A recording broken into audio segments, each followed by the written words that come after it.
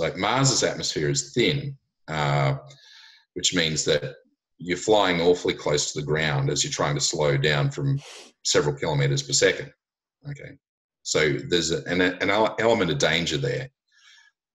Earth's atmosphere, as you're trying to slow down, you've also got this planet below you pulling you down at quite a significant rate. So you have to slow down, but you have to have enough lift to avoid dropping like a stone.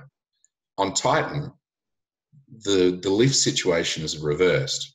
The gravity is so light that you have to aim to have the lift going in the other direction in order to stay in your braking path through the atmosphere.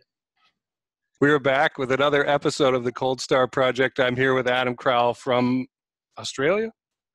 Australia. I keep wanting to not be wrong about it in New Zealand or Australia. It is Australia. That's where Queensland is. And I know that. But there's that 1% little bit of doubt there. And this is your third appearance on the show, so I appreciate you being here to talk about space stuff with me. I appreciate being here to talk about space stuff with you. You bet. It's always a great learning experience. And we were just goofing around before the show talking about keeping up with Elon as if it was keeping up with the Kardashians. So today, wow, we've been talking about this for a week or so, about what we would discuss. And I think what we can center around is this concept of a moon-based gas station, if you will, a refueling point so that we can go out to other places. For some reason, somebody is in a rush to get to Titan. I don't know why yet. You're going to tell us. But let's begin with a moon-based gas station concept. Space infrastructure is wonderful. We need it to continue and move on out there into the solar system. But why do we need this thing other than that, and why on the moon? Basically, getting things off the Earth is hard work. You need a lot more propellant. So where the market is in space at the moment is geosynchronous orbit. Okay. And there's been a lot of talk recently by different moon scientists, guys out of NASA like Phil Metzger, and his co-workers, and they're more materials, lunar mining guys. They've looked at mining the moon for ice because you can electrolyze water into hydrogen and oxygen, and they're standard fuels. And Elon, of course, has talked about building Moonbase Alpha, and has tweeted that he thinks the moon is the next step. Now, why is the moon the next step? As Phil Metzger and the other guys have pointed out, the moon provides a propellant source that's already out of Earth's gravity well. So if you want to move stuff to geosynchronous orbit quickly, you need a lot of propellant in low Earth orbit. And we don't have a lot of propellant sitting there in space to access unless you talk about the moon. And so if you can access it from the moon, you can refuel vehicles in low Earth orbit to do space tug trips to geosynchronous orbit. And you have huge mass savings, huge time savings, because time is money as these things go. And and it's surprising how much of a mass saving it is. It's several multiples difference between getting it from Earth and getting it from the moon. Now, one thing with Elon's plans is that he's focusing on liquid oxygen and methane as the rocket fuel combination. The moon, even though we think there's water there, we also think that there's carbon dioxide.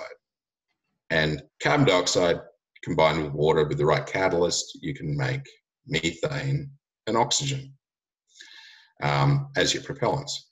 And they're planning to do that on Mars. So if they can do the same on the moon, then all is good. Elon's architecture can be used on both. Now, once you have that propellant source, you can refuel moon shuttles in low Earth orbit or in a elliptical parking orbit which is the current SpaceX plan, via launching fuel tanks from the moon. And the difference there is that, like, basically Elon's fuel tankers, as he hasn't given a lot of parameters, but he's slowly revealing details on what they've considered.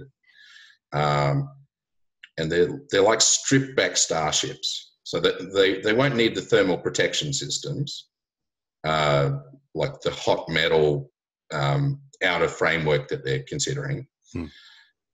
So as a result, they'll have significant mass saving. They'll basically be tanks on legs with a guidance system. So if you launch these things from the moon, they can probably mass dry about 40 tons, whereas your standard Starship will be 75 to 85 tons empty. And they should be able to tank maybe 120 to 150 tons of propellant. And so in order to get a Starship from Earth with 100 tons of cargo, to get to the moon and back takes, so the current plan is that they'll launch it into an elliptical orbit. And to do that and then launch tanks to it from Earth requires staging of the tanks themselves. So as a result, you end up needing something like 15 launches to launch a full payload to the moon. So once you have propellant from the moon, it only takes like a couple of trips of a tanker to load up the Starship for a moon mission. Okay, so we've got a fuel source that's probably existing out there. It's outside of the Earth's gravity well, which means it's way less expensive to get to and to use.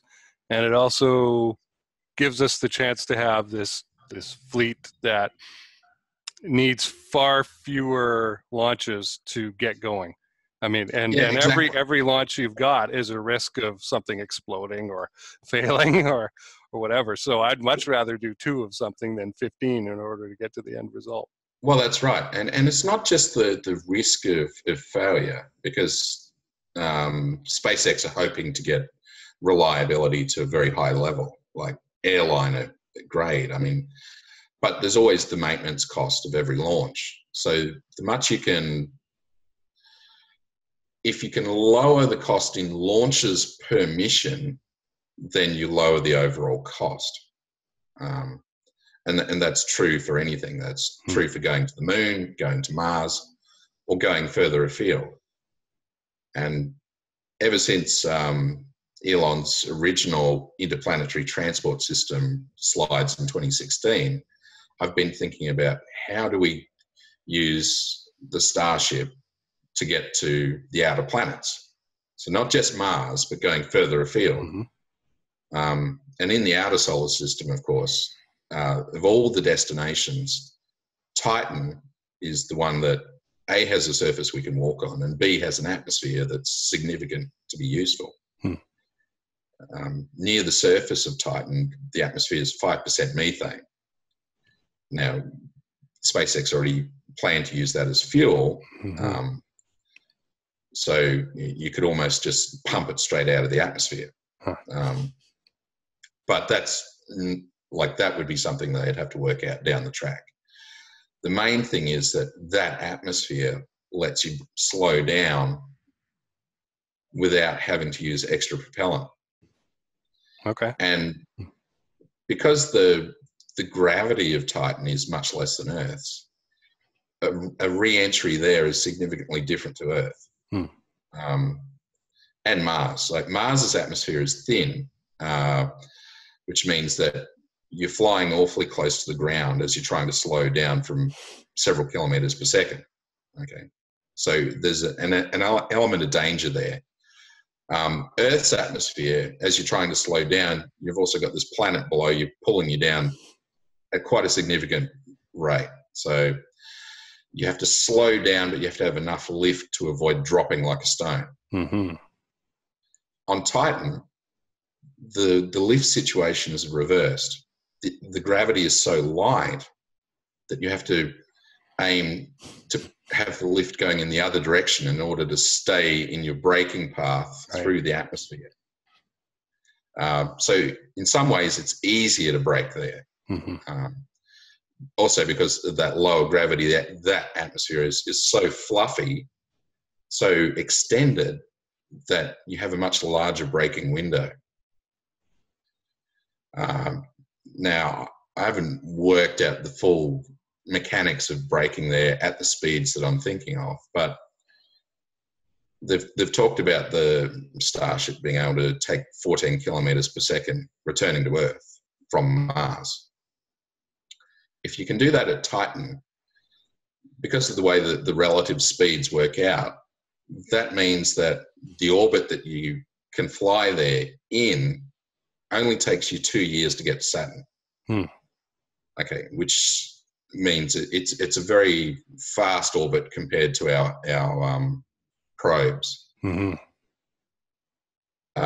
the question is, okay, what does that mean for the Starship back in Earth orbit as you're fueling up? It actually means that you can do this on a full tank. So you put a Starship into the highly elliptical Earth orbit, and it's parked there while it's getting refueled.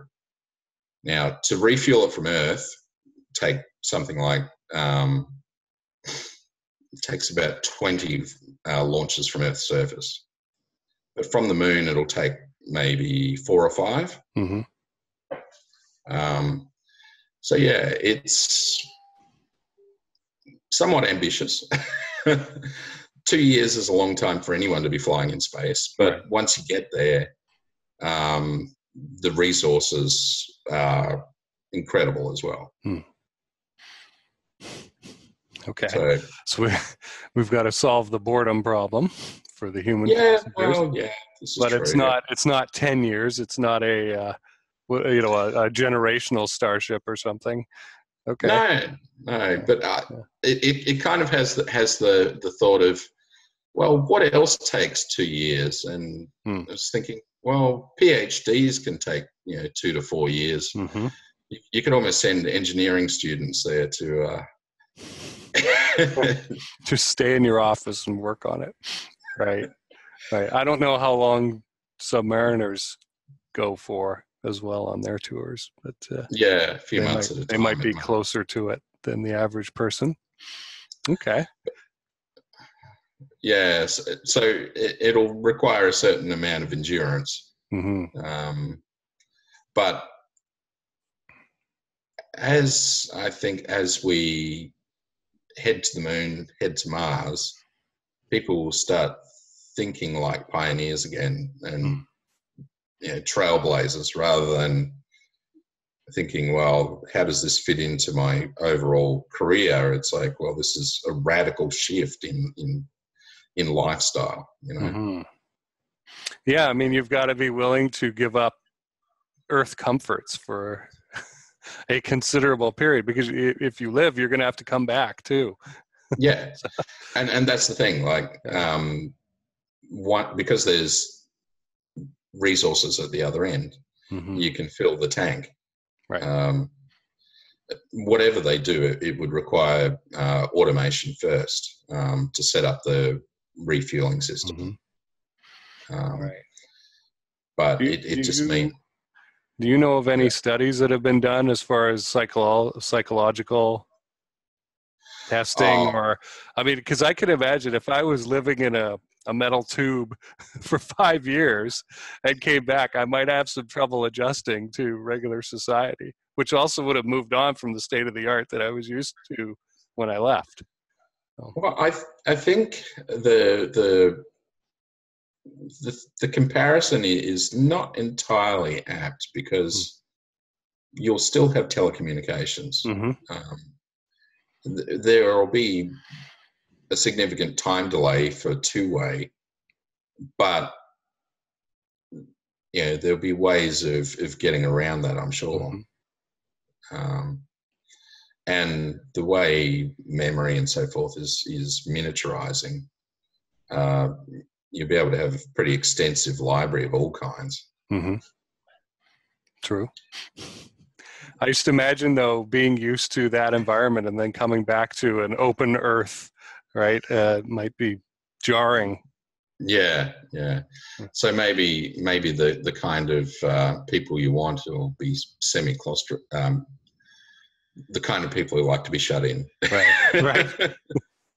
Right. Very interesting. So young Japanese males, perhaps. I'm going to have to do a little more research in this area. Interesting. I really hadn't thought about the psychology of short, quote unquote, trips inside the solar system before. Just been thinking more about generational stuff where this is what we're doing. We're committed to this now, and everybody lives or dies depending on how well the ship does, right? As opposed to, more of a blip that would be, I don't know, 1/12 of an adult's useful lifetime, maybe, or something like that. So. And another thing which has come up recently is if you want to look at further afield, is the capabilities for sending useful payloads sort of out of the solar system to visit, like the Oort cloud or the gravitational lensing orbit, where the sun's gravity bends light from other stars. Those sort of distances are what are referred to as the near interstellar space. So there's been, over the last couple of years, NASA studies of coatings which allow, as one study put it, allow you to literally touch the sun. And so if they can swing down really close to the sun, putting on a bit of speed there acts like a multiplier, thanks to what's called the Oberth effect. And if, for example, if you see, in most of these sort of scenarios, you'd have to fly out to Jupiter to line up to the sun. You get a gravity assist from Jupiter. It swings you back towards the sun, and then you literally fall to the sun. And at the bottom of that fall, you put on a bit of speed, say 8 kilometers per second delta V. But because of that fall to the sun, you're moving at almost just over 600 kilometers per second already. So that extra 8 kilometers a second on top of that 600 means that it gets multiplied into something approaching 100 kilometers per second as you leave the sun. So that would get you out to 1,000 times the Earth's distance from the sun, so 1,000 astronomical units in something like 20 years.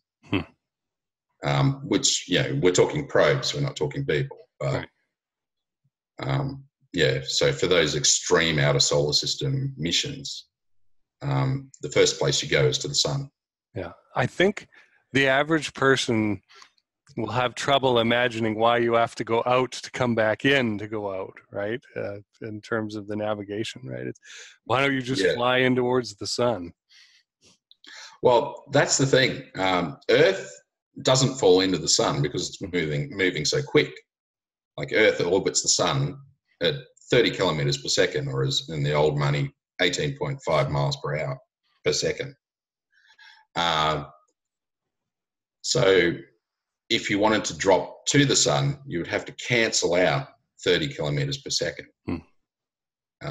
We don't have any rockets that come even vaguely close to that at the moment. So instead of doing that, you give yourself a boost out to Jupiter. In Jupiter's gravity well, you can do whatever maneuver you like, and that also acts as a gravity amplifier. And that can align you up for the sun. Yeah. So it's kind of like a come along. You trade speed for distance. And you can't, we are physically incapable of making a machine that will slow us down as much as we need to. So we exactly. Go somewhere that will slow us down and then allow us to go back in towards the center. Interesting. It's why Messenger took years to get to Mercury. Okay. And to do that, it had to get gravity assist off Earth, Venus, and then it swung by Mercury a few times until it could get into orbit. So this stuff is not a straight line. It's not as easy as you think. It's not. It's not like planning a trip across the country. Yeah. Yeah, it's not easy. Very interesting. Well, is there anything else that we can cover about Starship or point-to-point? Well, we did mention point-to-point at the start, and the thing that's changed is that Elon's now talking about doing it as a single stage thing with the upper stage of the Starship. So instead of using the huge booster to send a Starship from place to place on Earth, they're looking at using just the single stage. Okay. And once they have, which makes a lot of sense because, two components to a passenger system on Earth has always seemed a bit strange. But it'll also, if it picks up on Earth, it'll give a lot more flight experience